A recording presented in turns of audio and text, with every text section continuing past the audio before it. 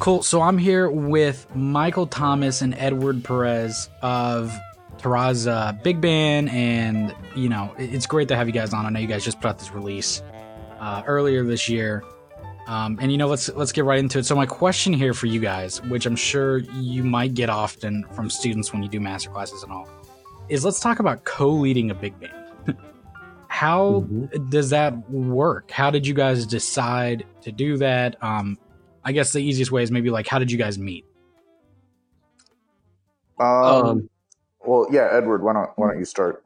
Okay, sure. We first met through a common friend, Jason Palmer.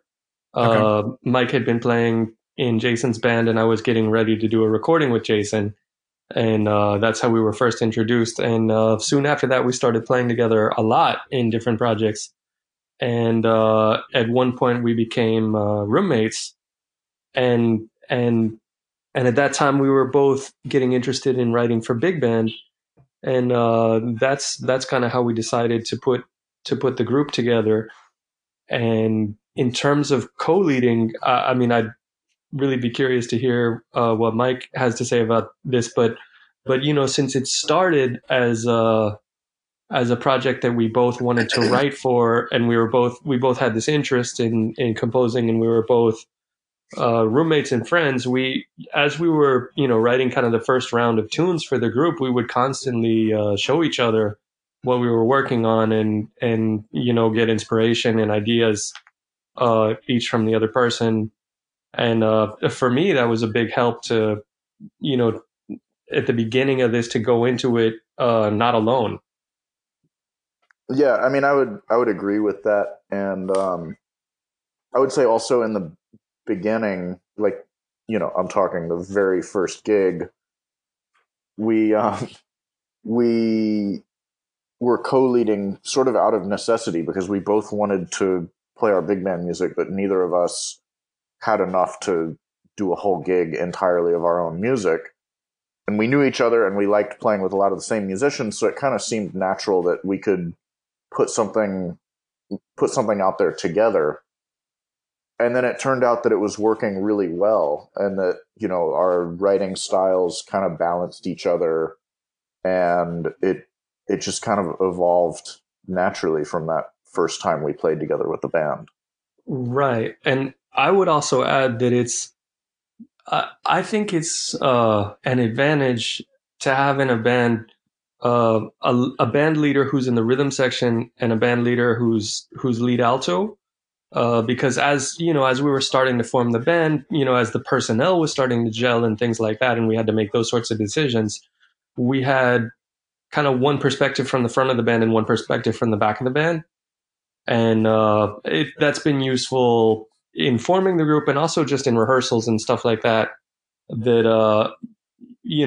Mike will have a perspective on which person on second tenor blends with the section best, and I'll have certain opinions about drummers or about other parts of the rhythm section, and which Barry player and bass trombone player play the best unisons with the bass. Right, because are you writing for big band if you don't have a bass line that is doubled by the Barry sax? Right. Now, I guess, so like obviously you guys were in this situation where like you were friends first, and like you guys got along really well, and it just kind of worked out as you guys were talking about. What about, are there moments, and I mean I'm sure that there have been at some degree, where you guys kind of butt heads? Because I know like even when it's like if someone's just leading a band themselves, there's sometimes some tension between another band leader that maybe like they're not used to being a sideman, or they have varying opinions, and music is obviously like a very opinionated and personal thing. So how do you guys deal with that and respect each other's opinions and such? Honestly, there hasn't been a lot of conflict like that, and I think a lot of it's because before we met, we grew up listening to a lot of the same music at different times, playing with the same musicians before we met each other. We had kind of gone in the same direction before we ever connected. So then it made it really easy for us to work together without, having those kind of expected disagreements in terms of, stylistic choices, personnel choices, things like that. Right. And I'll also add that, I mean, I think we both know how to be sidemen. We both work a lot as sidemen in different groups, and Yeah. and I mean, and yeah, to add to that, this is really, I think for both of us, this is the most significant project either of us has done as a leader. And our careers have kind of yeah, been as sidemen before this. So we're like leading while we're also a sideman to the other band leader. exactly. Like when we're in a rehearsal, if we're rehearsing one of my tunes, I'm the band leader, and then if the next tune we're rehearsing is Mike's tune, I flip a switch. I flip a switch in my head, and I'm a sideman, and that's doesn't seem unnatural to me at all. Yeah. No, I mean that makes a lot of sense, and it's obviously, and then you guys say like you're in a spot though where, whether maybe not in front of the band, but I'm sure you guys are welcome and open to each other's advice and opinions and thoughts and whatnot regarding each other's compositions, like you'd spoken about. Oh, definitely. Like especially as we're working on stuff, Right. sometimes we'll consult each other. Yeah. Now, so you guys kind of started this, as you mentioned, because you're like, hey, I just want to write for big band. And what's some of the things that you guys have maybe learned the most from this, from being, maybe it being your first thing that you've like been the leaders on or co-leaders on, or writing for big band? Because, as I'm sure you're well aware, much bigger undertaking than, a trio or a quartet or something. Um. Oh, that's a good question. I guess. Well, for me, one of the things that's happened is, everybody that studies jazz at the university level takes some kind of arranging course, either in their undergrad or masters or both. So at some point, you've written one or two big band charts. And I think in the same way that, the best way to learn to play is to like have real experience on the bandstand, the best way to learn to write is to have a band that you're writing for. And there's certain things that, a year, 2 years, 3 years into this project, I realized, okay, that was fine when I wrote it because that's what I could do, but now I can do it better. And I've actually like pulled some of my older music from the book or completely rewritten those charts based on just the practical experience of having better learned how to write for a big band and how things are going to be translated into actual music based on what I'm putting on the page. Have you? Yeah. Oh, go ahead, Edward. I would say the same thing. That I mean, that for us, it's been great to have a steady gig, and we edit our music, and having the feedback of how things sound in reality is gives you constant information for your future writing, and even doing the recording and just sitting through an editing session, sitting through a mixing session, and seeing what worked the best, what worked with more difficulty. It's given us a lot of information to use in our future writing. I think also we're lucky to be doing this in a community of musicians where so many people play in so many big bands and they're really experienced in that setting, and they all Mm-hmm. have, different opinions about the music that are all valid. So it's great to be able to hear from different people month to month, like, oh, what if you wrote it this way instead of that, or what if I didn't play this phrase, or what if I played this with this other voice in the band. And that's something that if we didn't have a monthly gig where we're kind of workshopping this stuff, like we're also performing every month, but part of it is the rehearsal aspect and bringing new music. It would be really difficult to get the same benefit if we just, say, put together a reading session and played a few charts. Mm-hmm. Now, have you ever because this is something I ran into, maybe 2 weeks ago, where I was working on a chart, and, you're trying to expand it for a big band piece, or maybe you're taking a big band piece and you're trying to bring it down to a small group, and you've just run into, like, it doesn't work. Like, this tune only works for a quintet, and it will not work. It doesn't work the same way for a big band. How do you approach that? Like, do you write with the mindset of I'm writing for a big band first, or do you have some stuff where, like, you've written it for Mike in a trio, and now you're trying to explode it into something else? Like, what do you find is the easiest way for you to get into something? I guess for me, I started out mostly arranging and orchestrating original tunes that I had already written.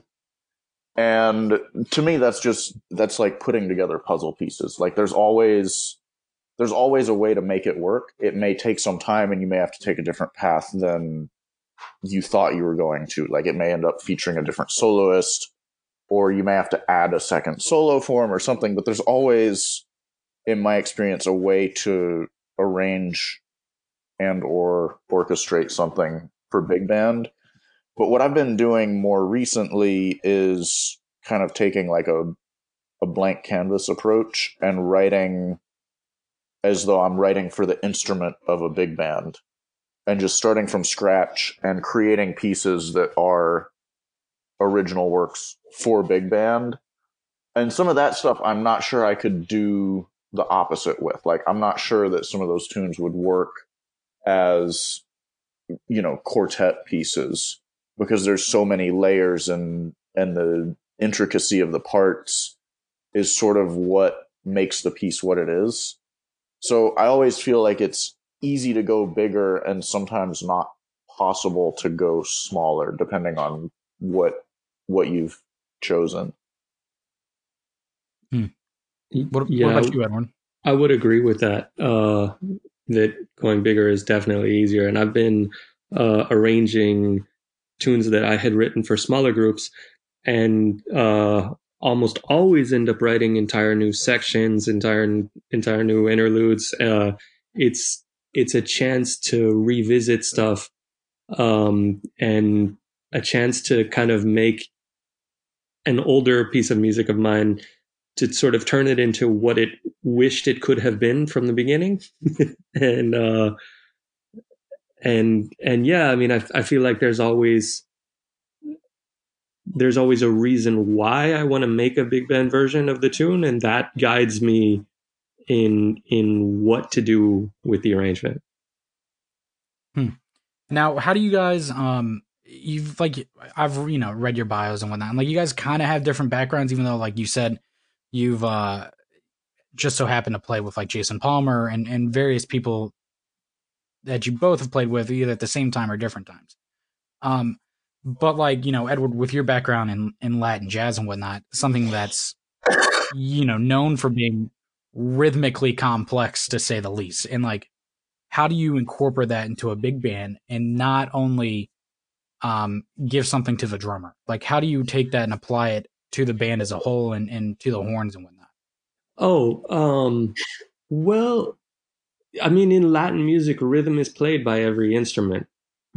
Every instrument has a rhythmic role, and just about everything that's played has a rhythmic function. And so, it depends on which tradition you're talking about. And there are tunes that I've written that draw from various traditions. But, for example, if you're writing something, like what people classically call Latin jazzy, writing something in clave, then, all horn parts and stuff like that are going to be written with the view of how they interact with the clave as well. And that's that example. But I wrote a tune that's played in Afro-Peruvian landau, and in that style as well, there are certain, traditionally there isn't a big band playing that music, but there are certain guitar parts, certain rhythms that tend to appear in vocal melodies, and certain accents that tend to be there, and that's that rhythmic language in the instrumental parts, other than the percussion parts, informs the way that I write for the horns in the big band. Okay, and what about you, Michael? Like, what do you find? You have an interesting background coming from Frost and then going through NEC and Juilliard and whatnot. What have you picked up on? Like the artist diploma, obviously, tours a lot. So, what influence have you found outside of like straight ahead that you've been able to bring into your writing? That's a good question. I mean, I grew up first as like a very serious classical saxophone player. And I didn't really get into jazz until around my senior year of high school. So I've kind of always been interested in classical music. And when I started at the University of Miami, studying woodwind doubling kind of became my outlet to continue studying classical music. And I got really serious, especially about clarinet, and I was playing a lot of chamber music. I was playing a lot of contemporary music. I was playing modern wind ensemble music. And I feel like a lot of that stuff that I played in those settings has influenced some of my ideas about form, some of my ideas about orchestration, things like that. That, a lot of the time, if you look at like a modern wind ensemble, obviously big band doesn't have, double reeds or French horns. There's things that we don't have, but if you count the usual woodwind doubles, we have most of the instruments that you would see in that setting. So it's easy to take some of that stuff and kind of put a different twist on it. And, instead of having percussionists, we have a rhythm section. So, I grew up playing a lot of that stuff, and I think it's come through in the way that I orchestrate more than anything else. Now, I think that's something that you guys also share, which I'm sure that you've talked about, like your experience in what we'll just, label classical music, right? Like Edward, your experience with like the Silk Road Ensemble and Yo-Yo Ma, like even though that's really more, I guess you could say world music and whatnot and all, but how has that influenced your guys' writing? Because I feel like stereotypically, the college age jazz musician kind of rebels against that. But then when you talk to like older musicians and whatnot, they're always talking about these great symphonies and what, everyone loves Ravel's string quartet in F, and everyone loves like all these big Tchaikovsky symphonies and Mahler and everything. So how has seeing those type of compositions and playing those compositions and whatnot influenced and maybe changed the way that you approach composing a jazz composition?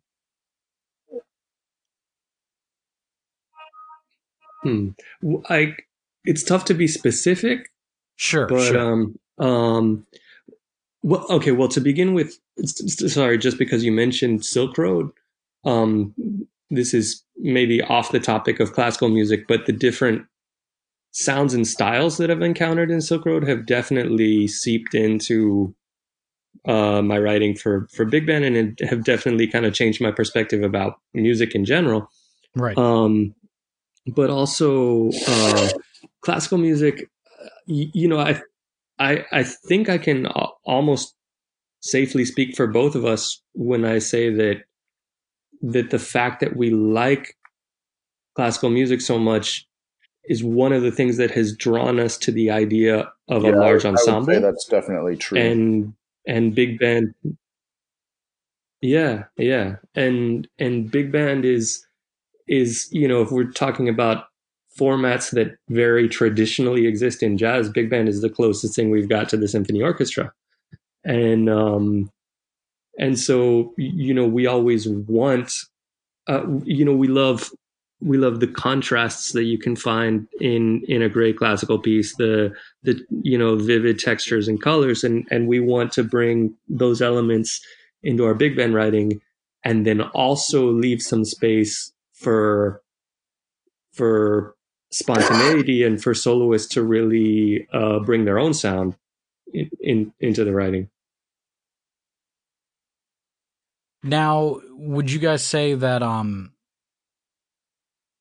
writing for big band has like, how did you get out of the head of just using or utilizing doubles?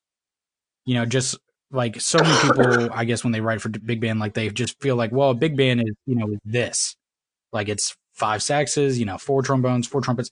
How do you guys really expand past that and getting into different timbres? Like, I'm sure it might be a little bit easier for you, Mike, or it might have came a little bit more naturally. It's funny with you ask having that, because studied doubles. At the very beginning, we actually had a conversation about how, from a practical standpoint, logistics, and also just some of the people that we wanted to call for the gig, we decided, we're like, okay, there will be no doubles. Like okay, we'll allow bass clarinet. There will be no other woodwind doubles except, soprano on the lead alto book, and no flugelhorns. Because, realistically, like our regular gig is at a bar in Queens, and we don't want to have to ask people to bring a bunch of stuff out there and, so on and so forth for not a lot of money. So it started out kind of like that, and then we started hearing other things. But at that point, we had sort of developed a community of musicians that was the band, and we felt comfortable saying, "Hey, we want you guys to bring flugelhorns next time," or there's gonna be clarinet on a couple of tunes for the second tenor book.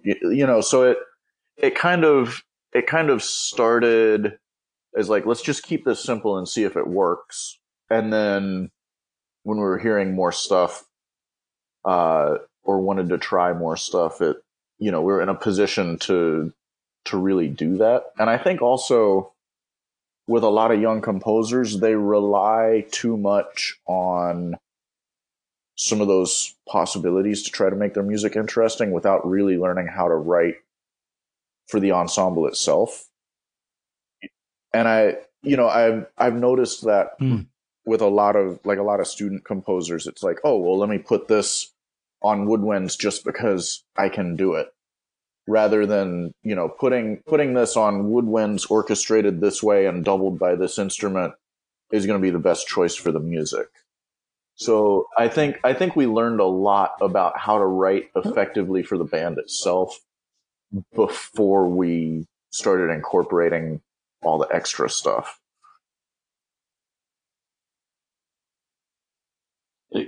Exactly. Like we didn't plan it this way, but it almost couldn't have been planned better. There almost isn't a better way to learn to write using doubling than to force yourself to not do it until you have to, until you're itching to do it so badly that you need to. I don't remember if it was like on the phone or in person, but it was just like, oh man, like I think I'm going to have like a soprano part in the tenor part. Do you think that's going to be okay?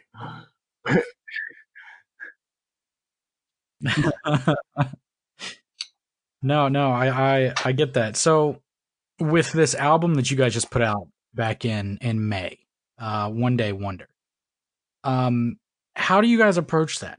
Did you go into it with a theme in mind, or a specific story in mind, or how did you go about choosing compositions?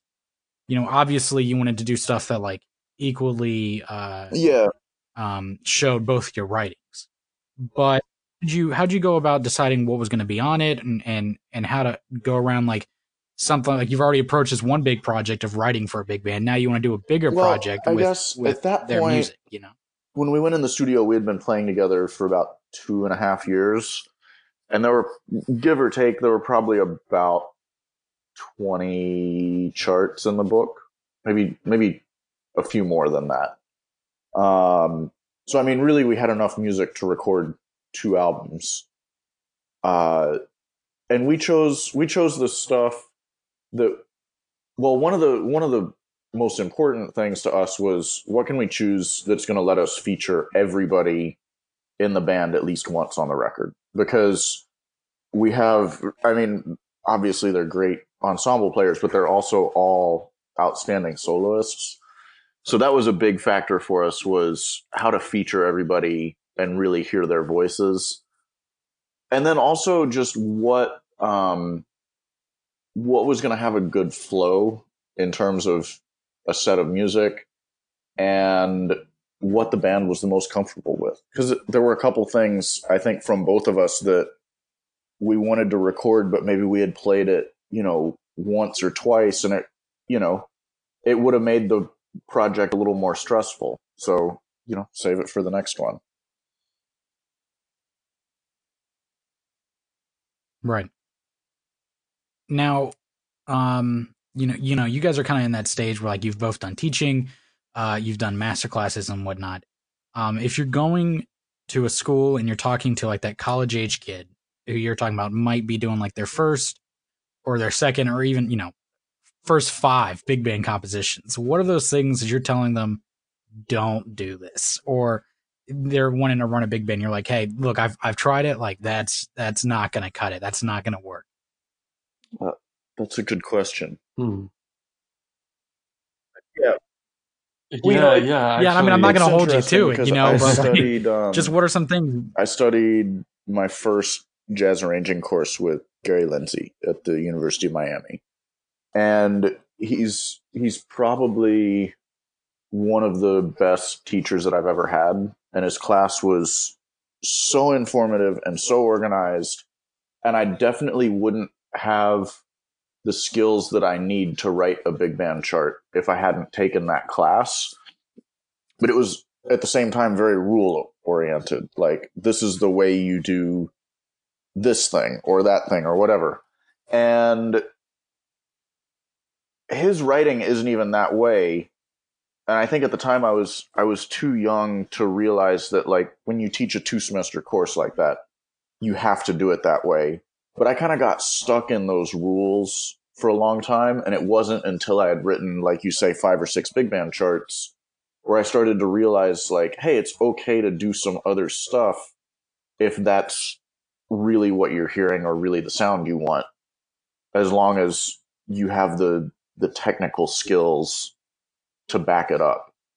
So I guess, like, if I had to advise a young student who was interested in writing, it would be similar to what people teach about improvising, which is basically like, learn all the theory, learn a bunch of solos, learn a bunch of tunes, and then forget about all of it when you play. But if you haven't done that kind of detailed study, you're not really going to have anything of your own to offer.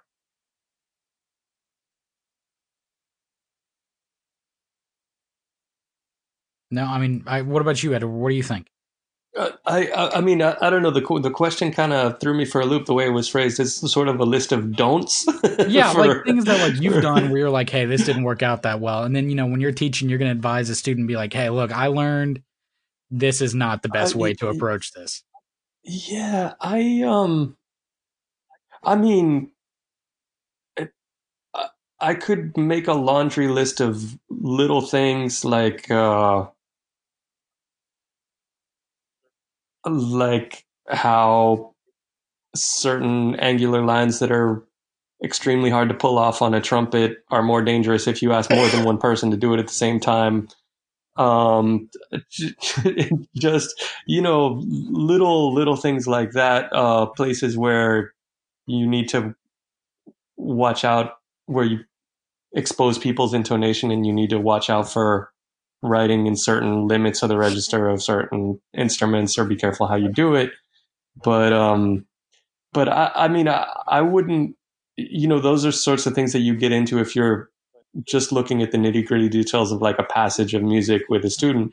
But if it's more general advice, I would be thinking less in terms of a list of things not to do and more in terms of aspects of the music to try to pay attention to, things like trying to avoid overwriting, things like trying to plan ahead, sort of the flow of the drama in a piece of music before you actually get into writing the parts so that they serve a purpose. I think also to take that question in a slightly different direction. More things like that. I would tell students or, anyone that's interested to think about how much rehearsal time is realistic and try to create a situation for themselves where nobody in the band is going to feel like rehearsing is either a drag or not necessary at all.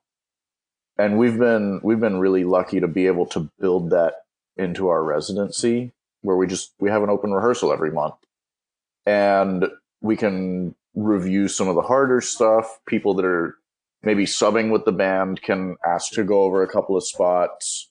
We can play something new that we're going to play on the gig that night.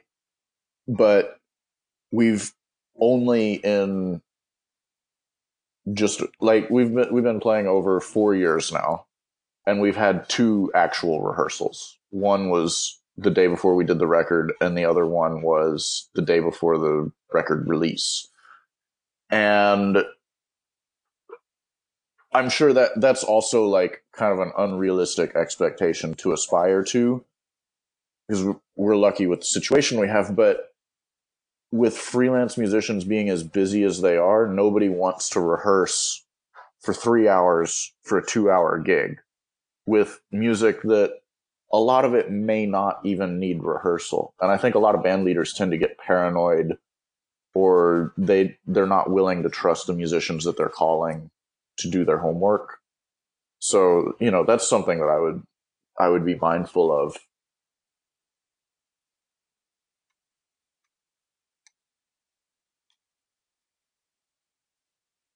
Yeah, I mean, I would agree. I think about that with whatever group, I'm putting together. Like, time is precious. Yeah, and a lot it's of the going to be a big question of whether or not how much time you got to rehearse charts for that we any have in type the of book, gig, that are just exceptionally hard for everybody in the band. And we won't play those unless in the open rehearsal we have time to only work on that for, 30 or 40 minutes.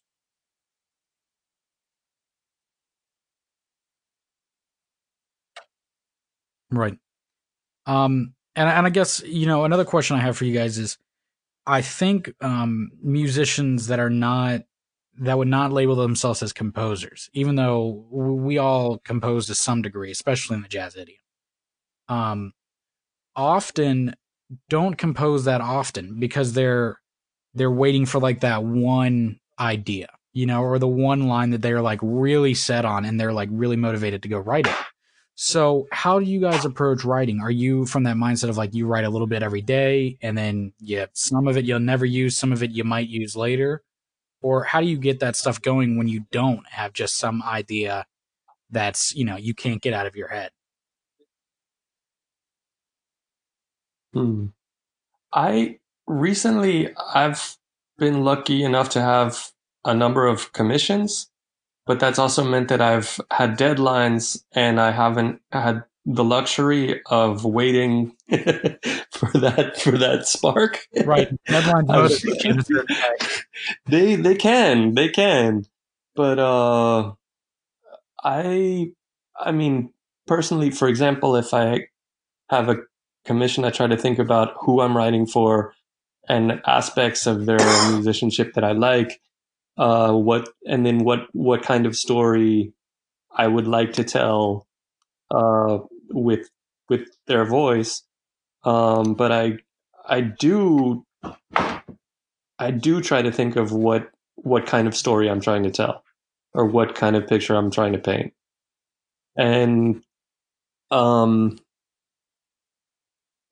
in terms of those sort of associations outside of the music, for me, even a little bit can go a long way. Because, trying, even if it's a small idea, trying to paint a very clear picture of it can be a full-blown big band piece. Yeah. I mean, I get that. It's definitely, I would agree though that like in some of the biggest motivators I've ever had have been deadlines, whether it's been I think self-imposed another or thing for me not, is the more I've written, the more I've realized they certainly get you that to just start doing things. Committing to an idea is one of the most important parts because you can always edit later. And I think early on I was getting caught up in like trying to figure out the perfect way to write, a melody for the saxophone section or something like that. And I would spend hours and hours and hours doing it instead of just write the first thing that comes to mind and then, an hour later or a day later or whatever, come back, edit the phrase when you're not, in your own head about it.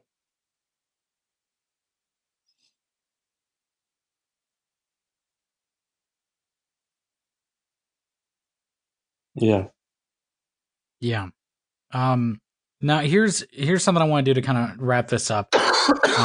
I'm from very much the mindset that sadly the majority of people don't come to see us because they like our music, or they might not know our music. They come to see us because they like us. They're invested in you as an individual. So I kind of want to ask you guys some things that are maybe a little bit removed from music. I really like the big band. What do you guys like to do when you're not doing music? Oh, something I want to learn how to cook. You like to cook? What's like your favorite thing to cook, or something that you want to learn how to cook? I've kind of always wanted to try cooking Indian food, but it's always been a little bit daunting because there's so many obscure ingredients that, if you're not set up to do that, you're going to go spend $80 at the market to make right. a dish that you could get for $12 at the restaurant. Yeah, but I love cooking and I love Indian food. And that's something I've never attempted because of all the spices and everything.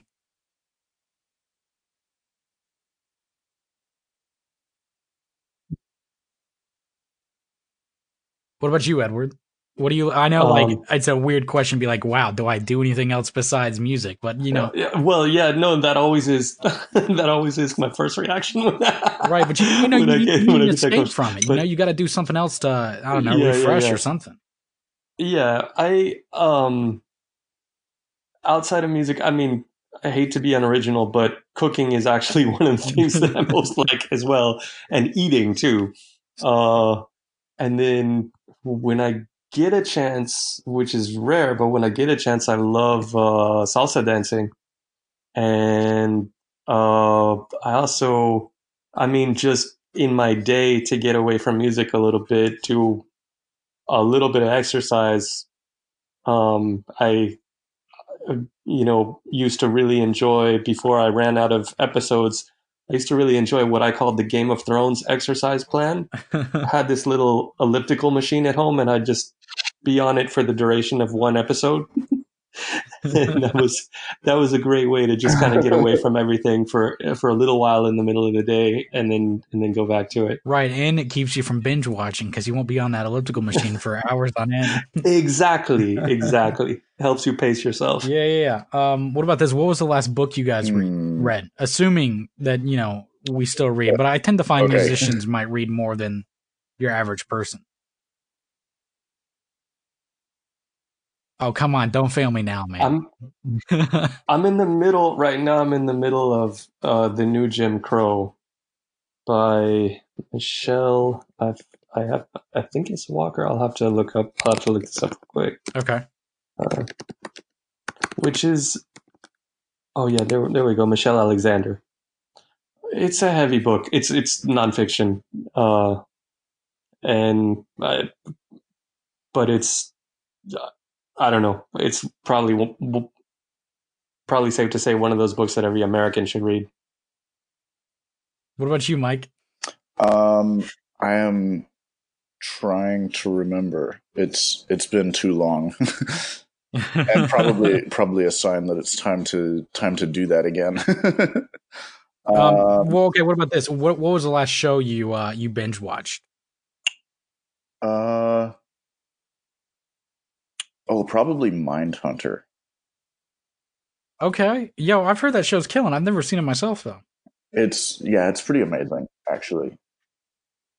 I'll have to add that to the list, when I have some time, man. Because that's like one of those criminal thrillers, right? Yeah, it's like based on a true story about the two guys who started the behavioral analysis unit at the FBI and like interviewing serial killers that were already in prison to try to like predict behavior patterns in other cases. But it was intense. Wow. All right. Well, man, I think we can, we'll call it there. Thank you so much for coming on today. Everyone listening, definitely go check out Mindhunter in the Jim Crow book. But also make sure that you get yourself over to Spotify, Apple Music, Amazon, all things where music are. Check out One Day Wonder. Came back out and was out in May. If you're if you're ever in New York, I'm sure that you'll catch these guys playing or, the big band playing and whatnot. And thanks again, Mike and Edward, for coming on.